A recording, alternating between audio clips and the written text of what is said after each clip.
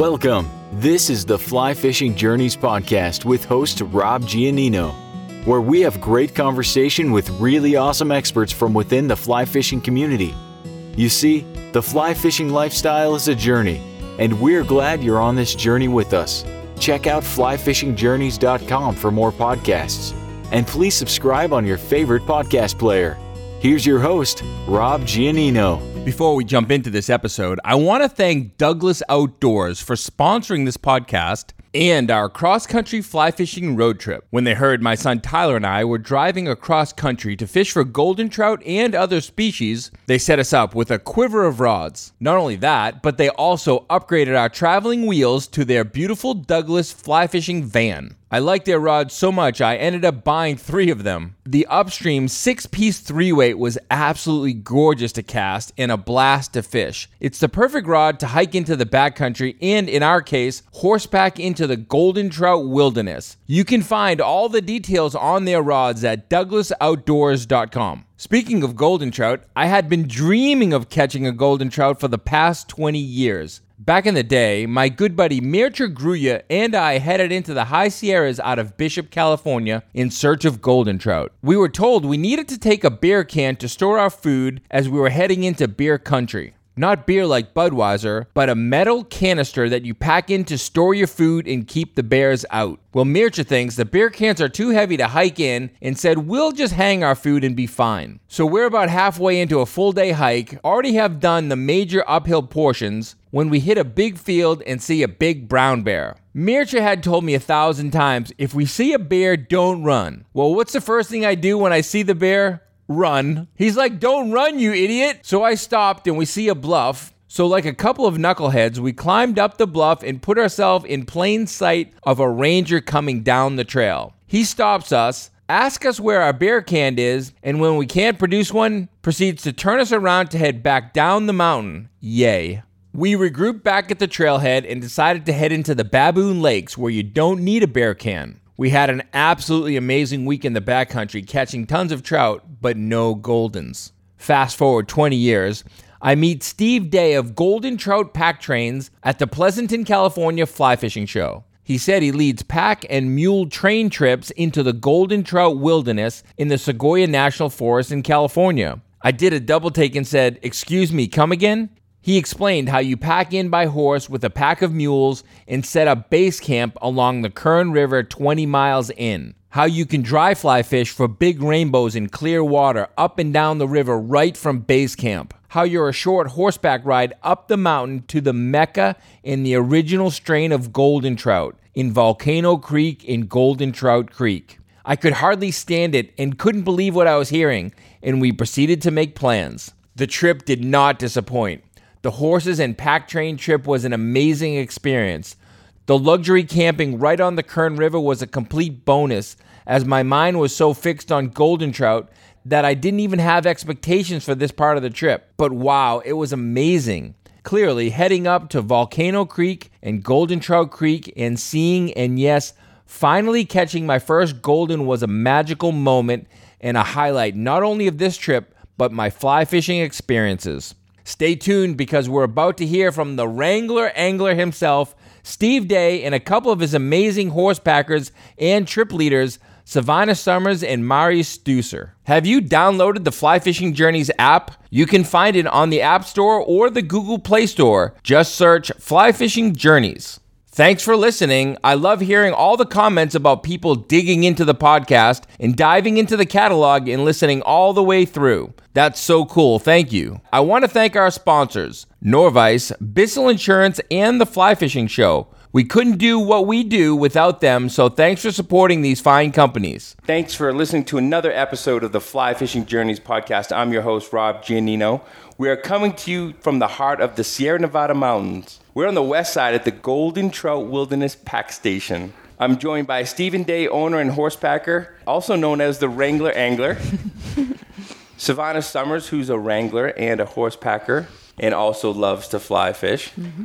and Mari Susser, who's a wrangler and a packer. Mari, thanks for being on our podcast. Thanks for having us. Thanks for all of you guys being on our podcast. Glad to be here. Thank you.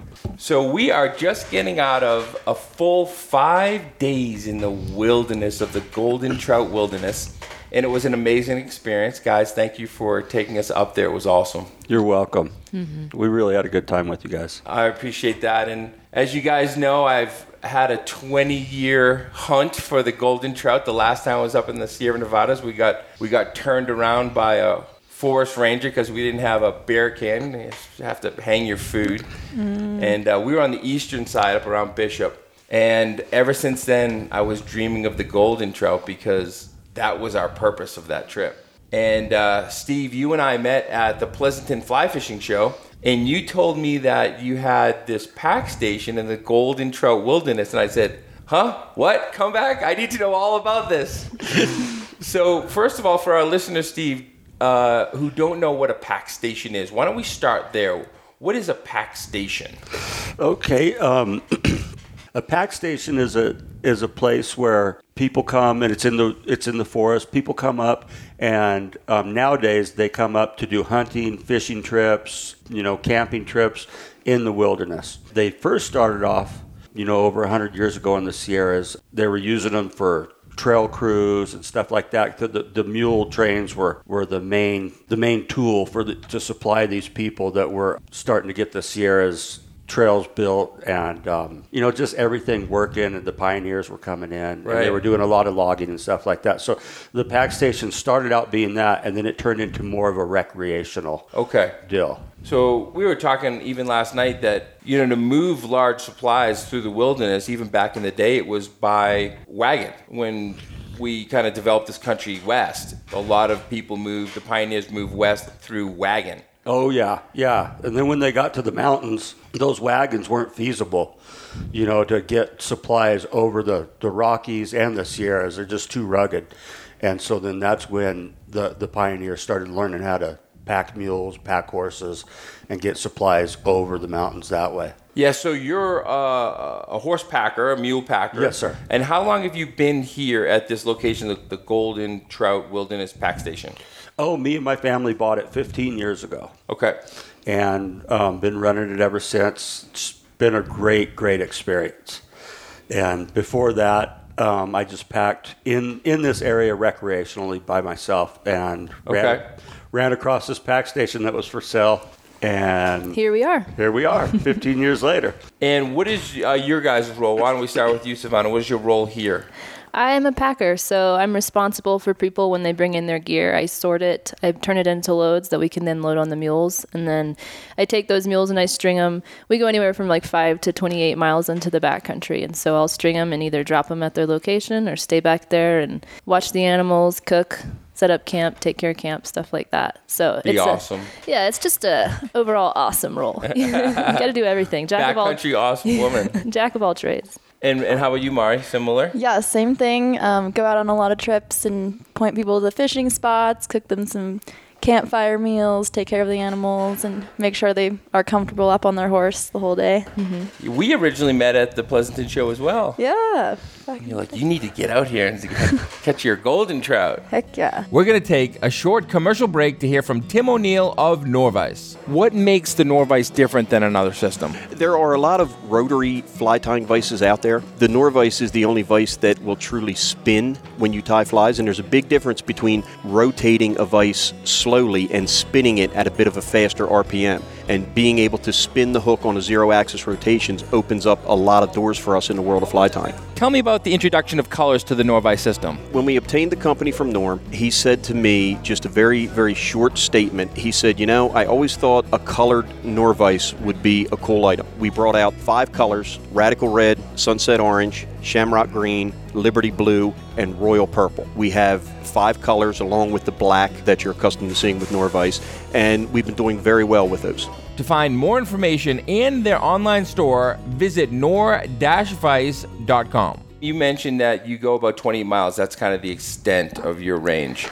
We can go farther for sure. I would say in a day we can travel about 12, but we'll go as far as anybody wants to go. Steve's really good about, working with people. Mm-hmm. Yeah? Would you say? No, you did a long one the other day in the Rattlesnake Creek. Yeah, it was almost 25 miles. I went 28 total that day. That was a long day. Wow.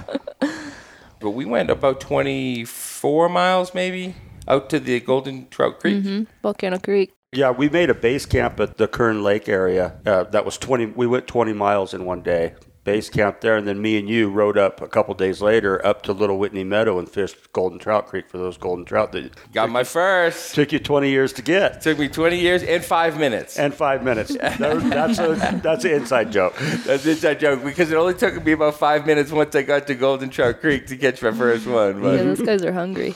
As soon as he was set up on his fly rod, it took literally 5 minutes for him to catch a fish. Yeah, I think it was second cast. Second cast, yeah. And they're like, from people back east, they're like beautiful little golden brook trout. They're similar size, similar. If you're fishing like the mountain stream up in New Hampshire, Vermont, or Maine, and you have those little pocket water. We were fishing a field, almost like a Spring Creek type field. Yeah.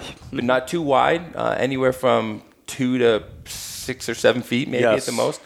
And you just drop your fly in there, and those beautiful little golden trout come up and take it, and So vibrant. they're vibrant. And there's tons of them up there, and they're growing, and you can see the little babies, and so there's a good ecology up there. And so I'm glad to see that they're doing well, and that we were right up in the headwaters of Mount Whitney, and we know that that's where the golden trout come from. I mean, the Golden Trout Creek, Volcano Creek, that's the heart of the native true golden trout, a pure strain of golden trout. Mm-hmm. They actually stocked other golden trouts from Golden Trout Creek. They carried it over to the east side in little tin cans. They took 13 fish, right? Yeah. They took them out of Volcano Creek and Golden Trout Creek, went over to Cottonwood Lakes and planted them there. And then from there, that's where they used the brood stock to replant over 300 lakes and streams in the Sierras with golden trout.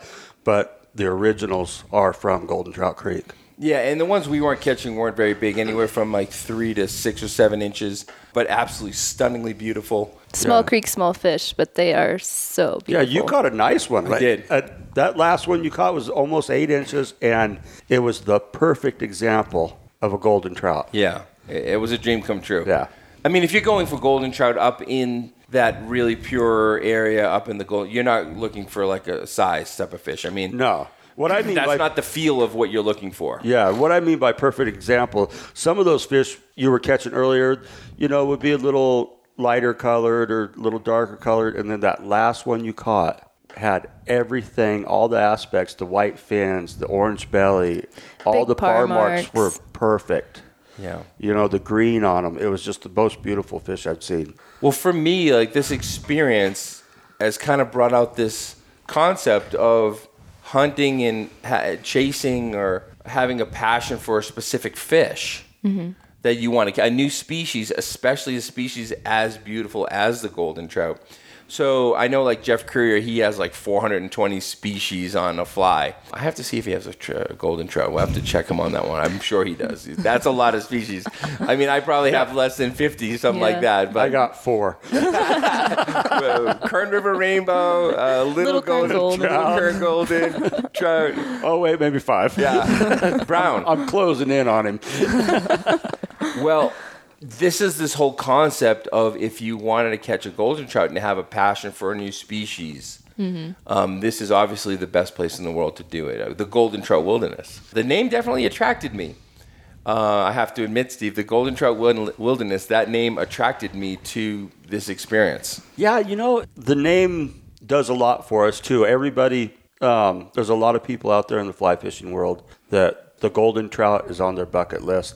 And just having the wilderness designated with that name really keys a lot of people in to wanting to come here. That's what they're looking for. That's right. And you know what surprised me is the other side of it is the Kern River and the Kern River rainbows, because they're huge. And I knew it was part of the whole experience where you're going to have a shot at some bigger fish. You had mentioned you're going to have a shot at some bigger fish. So I'm thinking, okay, we're going to fish mountain creeks. We're going to fish for goldens. We're going to fish for some smaller mountain creek rainbows.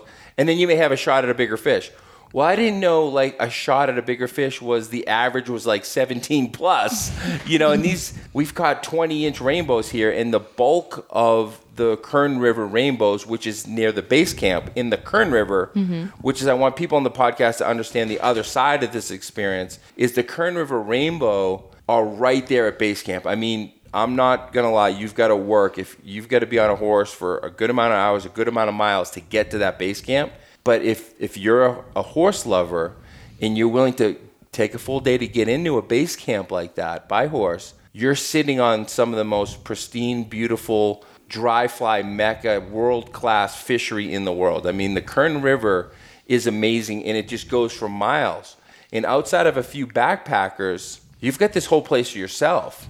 Exactly. Yeah, we really do. There's beginning of the season, there is a few backpackers that will run across. It seems to die off a little bit in the middle of the summer. And then it's just mainly us and our customers. So, that's one of the unique things, and our customers love it, that they're the only ones back there. They get this whole section of river all to themselves for that week that we run them back there. Mm-hmm. I've seen people go from dinner and catch a 24-inch trout right there on the sandbar. 20 foot from camp. Yeah. Yeah. Well, we kind of did that. You were walking, you'd set your dinner plate down and walk out, pick up your rod, and go catch a 15-inch trout. Right. Yeah, we'd hear you whooping and hollering. Well, I've got another one. Yeah, it was. While we were washing dishes, we could hear you hooping and hollering. You said dinner. You said the pool was open after dinner. So, probably the best experience was when I was out there. Actually, Mara, you were fishing on the top of the pool, and I think you had come out, Savannah, and then we come down, and I was fishing the bottom of the pool, and I hooked into this really big rainbow. And you guys came over and you had the video cameras out and we netted the fish and we were making a bunch of noise. And then it just got so dark. We said, all right, let's just get back to camp. And I walked in and you guys handed me a plate and it was like beautiful flat iron steak. Down cake. Oh, yeah, the pineapple upside down cake. And there was a flat iron steak one night. And the food is obviously really good too. So I think what I want our listeners to understand is this whole horse packing situation. If you like backpacking, because I know a lot of fly fishers love to go backpacking. And so this whole horse packing thing, it's kind of the same trail system almost. Mm-hmm. You're using the same trail system in the wilderness as maybe the backpackers would, yet you can bring obviously a lot more stuff. You can have a tent. You guys have the whole setup. Yeah, you don't have to be eating mountain houses the whole time unless you want to. Because Steve will just, even if you are a backpacker, but maybe you don't want to carry a 60-pound pack on your back, we'll just pack your backpack back in there. Yep. What inspired you, Steve, to come out and have a horseback station? I mean, what is your background before you were a horsebacker?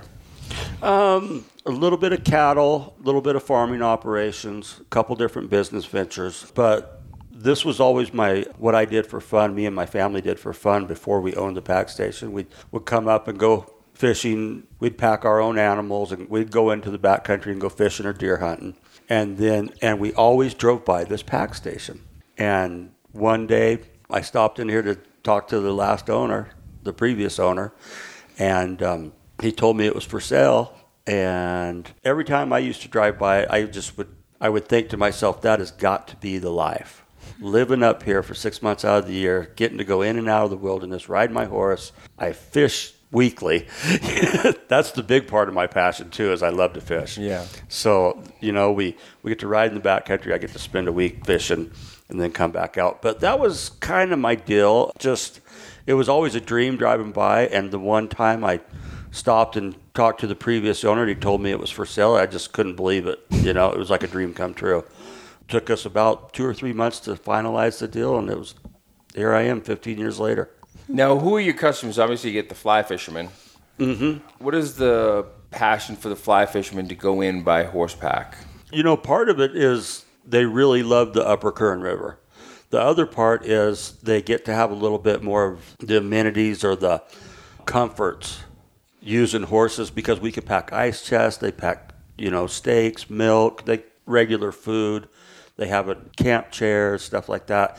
Some of the stuff you really can't do when you're just backpacking. So I think that's part of their drive to use us as a service, is they can get more stuff back there at a reasonable price, and not break their back trying to get 20 miles into the backcountry where the fishing's really good. So it also gives access to a whole crowd of people that otherwise might not make it back. We take in Yeah. older guys, we take in families with kids that are younger that the dad wants to fish, but he doesn't want to You're right. have a terrible trip with his 10-year-old, Right. that's not ready to hike 18 miles. So we service like a broad group of people that otherwise I don't think would have access. That's a good way to put it. We do take a lot of, families in with children.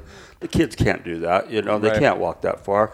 And then the other part of our deal is a lot of retired guys, 65, in their 60s, getting up there. So they need a ride in on a horse, gets them in there because they can't. The hike knees either. just aren't what they used to be. No, knees aren't what they used to be. How long have you been part of the Golden Wilderness Pack Station? This will be the start of my third season. Yeah. Third season? Mm-hmm. And you, Mari? I've did one season, then I've come back and helped out in the past 2 summers. Okay. Mm-hmm. So what is your draw to the Golden Trail Wilderness, Mari? Well, I love horses. I love the backcountry, and recently started to love fishing too. Yeah. So it's kind of the perfect combo. It's really fun to be here with the team and live at the station, and then do little trips, come back. Yeah. Oh man. We are like a little family up here. Yeah. For 6 months out there. It's Just kind of being fun. in the mountains and not in the thick of things like down in California. You've nothing to worry about. You forget about everything else. Oh yeah. It's a different life. It's great. Don't get us started. Yeah, you guys had a lot of fun up there, and you guys were very accommodating too. I mean, took care of us, breakfast, lunch, and dinner, whatever we needed. Got a little spoiled up there, I think. Isn't it nice? I felt a little guilty. You should, because we're having just as good a party as you. We love taking Yeah. care of people. We like to eat too, and then we like to go have fun. You don't lose weight on these trips. No, it's like we get up, we're happy to, make breakfast and take care of you, and then you guys want to go fishing. Well, we get to go fishing too. Yeah. So.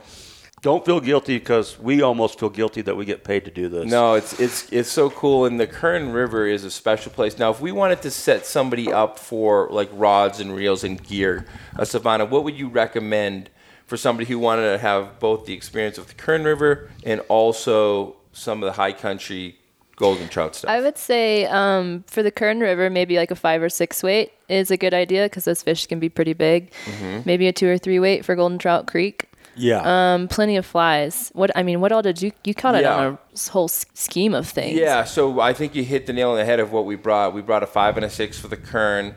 We're using Douglas, as you know. We're traveling around in the Douglas vehicle, and they set us up with a group of rods. They set us up with 6. We end up using 4 for the backpack portion of the trip, and we used a 5 and a 6 for the Kern. And then Steve and I took a 2 and a 3, a 4-piece and a 6-piece that broke down really nice, and we brought them up by horseback. We fished a 2 and a 3 in the Douglas Upstream series, and we had a blast. Yeah, those lightweight rods with those little fish make those little fish a lot of fun. Mm-hmm. And those Douglas rods, They work, man. They work. They're pretty good. That 3-weight Yeah. cast really nice. Really nice. You can placement wise with your flies. Yeah, perfect. It was amazing. I couldn't believe it. I haven't had that good of luck with a lightweight rod. I don't even know that much about rods. I've been fishing for maybe 4 years, but I have a low-end rod, and then I went and used yours, and I was like, oh my gosh, this is like butter. I don't even feel like I'm throwing anything. I felt the same way using all these different rods that they make, and it's really nice. It made me feel like I was a better fisher It than I actually am. It does. False confidence. You are a better fisherman, Savannah. She's really good. As far as flies, Savannah, I just followed Steve's advice. He sent me a little list. We called on the phone. I typed on my notes on my phone, and I stopped at the fly shop. The stimulators in big too, and you said in 6 and 8s, and I couldn't believe that you were telling me 6 and 8s. You thought I was crazy. I thought you were nuts, and I'll tell you what, the 6s work better than the 8s. Yeah. And they're big flies, the stimulators in orange and red, yellow. They do. Hoppers were huge this week. Not that we don't have a lot of good dry fly action. Mayflies, it all has its time and place on the Kern River. But, there's a lot of times those big fish want something big to eat. They need that. They're not looking they're not going to waste their energy on a little fly. Caught a couple on beetles too, didn't you? Yeah, beetles, ant patterns. The terrestrials work really well. The diversity of flies you can use on the Kern River is amazing. Mostly you just have to, present it to the trout right. They don't really care what it is. They're so opportunistic in that area. I don't know why. Maybe it's because they're so far in the backcountry, so high in elevation, bigger. They're trying to get everything they can, so they can make it through the winter. I've always been really amazed that it's not like a creek in some other states where those fish are tuned into what's hatching at that point. These things will just take whatever you put in front of them. 4X, we found that the 4X worked best as far as your line, your tippet. Oh, yeah. I was kind of went on and on about the flies. But, yeah, you need a 4X tippet. These fish, they fight hard. Well, you tied on a 5X for me, and I broke off a lot of times this week. Yeah, the 5Xs were breaking. And a 12-inch fish will do it. They fight so hard. These things go airborne. Yeah. And it's very clear. So it's kind of a different aspect of dry fly fishing. A lot of times, maybe even back east where the water is a little bit more tinted or stained. Where here, the water is so clear that you do see them rise, and they'll kind of identify themselves where they rise, and now you are still hitting that target, but you can see the fish coming from the bottom because the water's so clear that it's like 3 or 4 or 5 or 6 feet deep even, and you cast it and you leave it a little above where that target is, and then you watch the fly come, and it's coming, and then you see the fish come up, and you just see him slurp it. You set your hook, and then you have that whole fight. You get me excited just talking about it. Let's go back. Let's go back. Going back tomorrow. Remember when we tied that hopper pattern on? It was me, you, and Morgan. Yeah, she's one of our other packers. I tied the hopper pattern on, tossed it out there in front of a 14-incher or something, and he came way out of his way. He came 6 feet out of his way to come get that fly. Yep. And that's the other time. Sometimes they'll come out of their way, but sometimes they won't. So if you're like a foot too close to the bank, too close to you, and you see that fly go by, you just see that trout just not move. You put it too far past them, and they're not. Sometimes they don't go to the right. But if you put it right down his lane, and you can see him coming, and then you start getting taunted because they'll come all the way to the top. They'll look at it, and then they'll go back down. Yeah, you can see it all. It does go both ways. You're right. Yeah. Some of them will not waver out of their zone, and then some of them they'll just go side to side. Blow it. Yeah. But it's really neat because you can test your skills. Because what'll happen is if you put that, say, number 6 stimulator across them, because it's been working so well, it's, I'm going to put the stimulator, and he's just going to attack it. And you put it right over his nose, and he'll look at it, and he won't even move. He'll just stay right where he is. But then all right, let me try a smaller fly. Then you'll go to like a Paranymph or a Parachute Adams, something smaller, and he wanted that one. So he'll go up and get it. Or you maybe try, you're on a 3X, you might go to a 4X. If you're 4X, you might go to a 5X tippet. So it's kind of interesting because you can get that feedback because it's all visual. Right. Yeah, it really is. It's fun to sight them out there in the water and watch what they're going to deny or accept as it's coming by them. And you're right. You just could change it up. Something didn't work on that one. Change it up. Find out what does work. It's fun to even just watch them. I feel like that's creepy to say, but I'll just sit there and watch them for like 10 minutes. Watch what they're doing. Yeah. Because it's like creepy. Seeing an inside look at their life and their behaviors. And you're just studying them. Yeah. Yeah. Studying their behavior. Yeah. I love that. I love studying fishes and watching them. We put the GoPro underwater up in the Golden Trout Creek.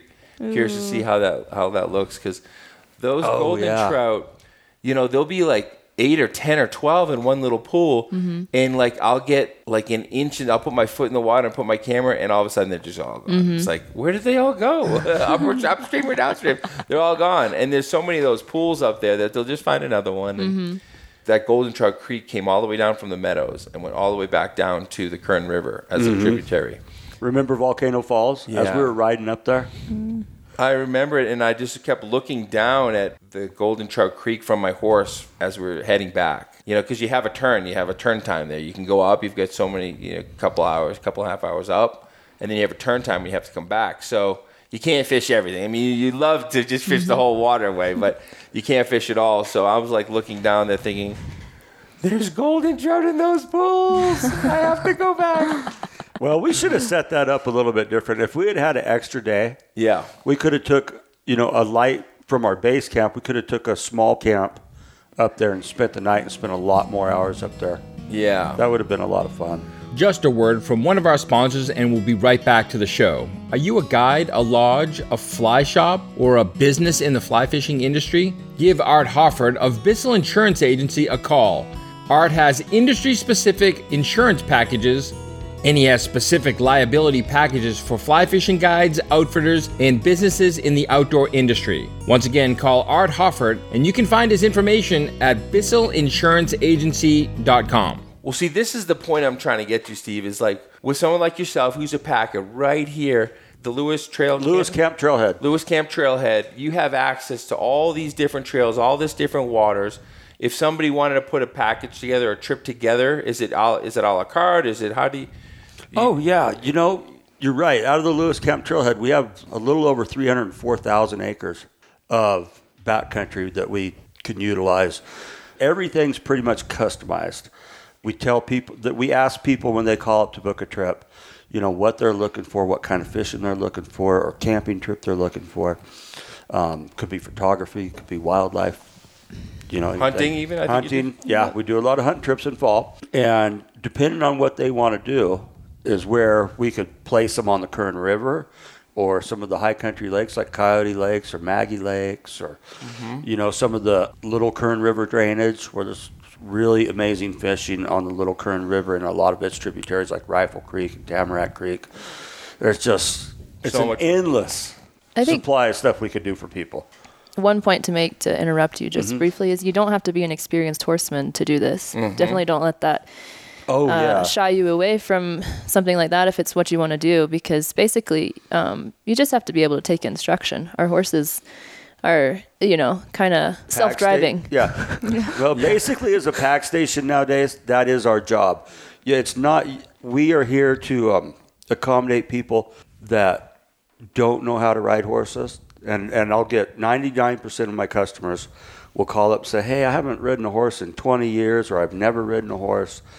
And that's our job, to get you from point A to point B safely on safe animals that we have, you know. Yeah, we make it easy for anyone, comfortable for them, and doable. So, Mari, how did you get into being a wrangler? I mean, you're so proficient out there with all the different aspects of saddling a horse, packing a horse, you know, managing a group of people with a pole of horse, a string of mules. Get your terminology right. This is that you asked a very interesting question. She's got a good story. I want to hear this. Well, in my senior year of high school, I was told to do an apprenticeship, and so a friend and I thought it would be cool to learn to mule pack. Called up Steve. No one else would answer. Their phones were just ringing. You know, it was winter. During the winter. Yeah, and Steve said he would take us around, show us how to pack, and just kind of threw us into it. And we were like, well, this is pretty cool. And then called us in May and was like, you guys want to come out this summer? And a month later, I graduated and came out here. And then that was high school. Yep. Right after I graduated, a couple weeks, then came out here and stayed here till November about. Wow. Yeah, it was snowed in up here at the time when they called. And so just down on one of our grazing ranches where the horses and some of the cattle stay, that's where her friend learned it all. And yeah, it was, you know, by the end of that apprentice week that they did with me, they were like, you might need somebody up here this year. And I was like, yeah. And so, you know, as it got closer to May and June when they got out of high school. Yeah. It was everyone's first season, though, and there was 3 of us girls, which is, I think, a little different. But ever since then, it's kind of been different crews. It really works, though. That was the first year, 2018, that I met Savannah, I met Mari, I met Madeline. And there's been a few different crew members in that, but our little base crew right here has been a really good team, and it's lasted for quite a few years now. Yeah, and Mari was excellent. You know, even I got to pull my own string on the way in yesterday. I got to pull a string of mule. Took us home. Yep, and I didn't mind it. Yes, gave her a break. But it was a lot harder than, not harder, but it's a bit of work. There's a little nuance to it, yeah. And you don't want to make sure your first mule doesn't come up on your horse. And the biggest challenge that I found, Steve, was getting them at the same pace. Getting your horse to be at the same pace, to be in front of your mules enough, because my horse was mare. She would power uphill. That's the work on it, yeah. She loved to power uphill. And so once she saw that hill coming, she'd start to get her engine on. She'd go, go, go. And then Red, who was my first mule behind me, she liked to be a little bit slower on the uphill. But once you get on the flat or the downhill, Red was moving good. And Mare likes to kind of sit back and get a little slow trot. so they get too close to each other. And then Mare would like, kind of turn around and kind of... Old gray mare. Yeah, gray mare. She'd turn around and keep an eye on Red. Hey, get back there. I don't want you like right on me. So if you're a wrangler and you're pulling a string, I thought that was the most challenging part of the nuance is keeping them kind of at the right pace with each other. That is really challenging because not only are you sitting on a horse that you're having to control, you're also watching 5 other animals behind you, all tied together, all with 150 pounds of gear on them, and you're having to control all these animals. Yeah. Those mules are amazing, though. And I know this is a fishing podcast, so I'm kind of trying to tamp down my excitement for it. But the fact is, you can put a load on those mules. They'll bump one tree on the left side, one tree on the right side, and then figure out exactly how wide they are, and they won't hit another tree for another 8 hours. Yeah. Wow. They're such good workers. Yeah, Hearts of gold. They're intelligent. And you can really set the tone from the front on your horse. You know, if you're calm, they'll all pick up on it. Or if you're trying to deal with all your ropes, you know, they'll get excited. But they pick up on everything. That's so true. And I tried to be as calm as possible with I wasn't going through like the brush and the bushwhacking and the switchbacks like you guys had to pull your string through. But I only had 3. I pulled a string of 3, and it was mostly straights. Some trees I had to work around. But you guys set me up at a good kind of beginner level. First angler, if you will. But it was fun. It was a lot of fun, and it's definitely something I can appreciate what you guys do, you know, from packing the horses to pulling them out there to working the kitchen and getting customers squared away and all the different aspects of being in the backcountry. It was a fun experience. So before we get into our close here, Steve, why don't we talk a little bit? I'm not sure we gave the exact picture for people where you are in the world. We're in California. We're on the western side of the Sierra Nevadas at the base of the Sequoia National Forest. And so how do you kind of work within that scope as far as the forest, and then you have the Sequoia National Park just above you? Yeah, we're on the west side of the Sierras. We are out of a town called Porterville in between Fresno and Bakersfield. If you're familiar with California, we're about an hour and a half east up the Sierras. If somebody wanted to stay connected with you guys and find out more how they can participate in an adventure like this, Savannah, what is the best way to have people connect with you guys? We have a website, goldentroutpacktrains.com. It's got a lot of good information. It goes over trips we offer, rates, a lot of pictures, although we're trying to get more up there. And then also you can follow us on Instagram or Facebook at Golden Trout Pack Trains. Sounds good. Guys, it's been an amazing experience. Thanks for taking a few minutes out of your busy day. I know you're packing in kayakers today, and you get a lot going on here at the pack station. So thanks for taking a few minutes and sharing all the good stuff with our listeners about the Golden Trout Wilderness. Thanks for coming up. We really enjoyed our week with you, Rob. Yeah, thank you. Thanks for having us. You've been listening to Fly Fishing Journeys with your host, Rob Giannino. To be notified of new episodes, subscribe on iTunes, Spotify, Stitcher, or Google Podcasts. You can follow us on YouTube, Facebook, and Instagram. For past episodes, check out flyfishingjourneys.com. Fly fishing is a journey, and we're glad you're on this journey with us.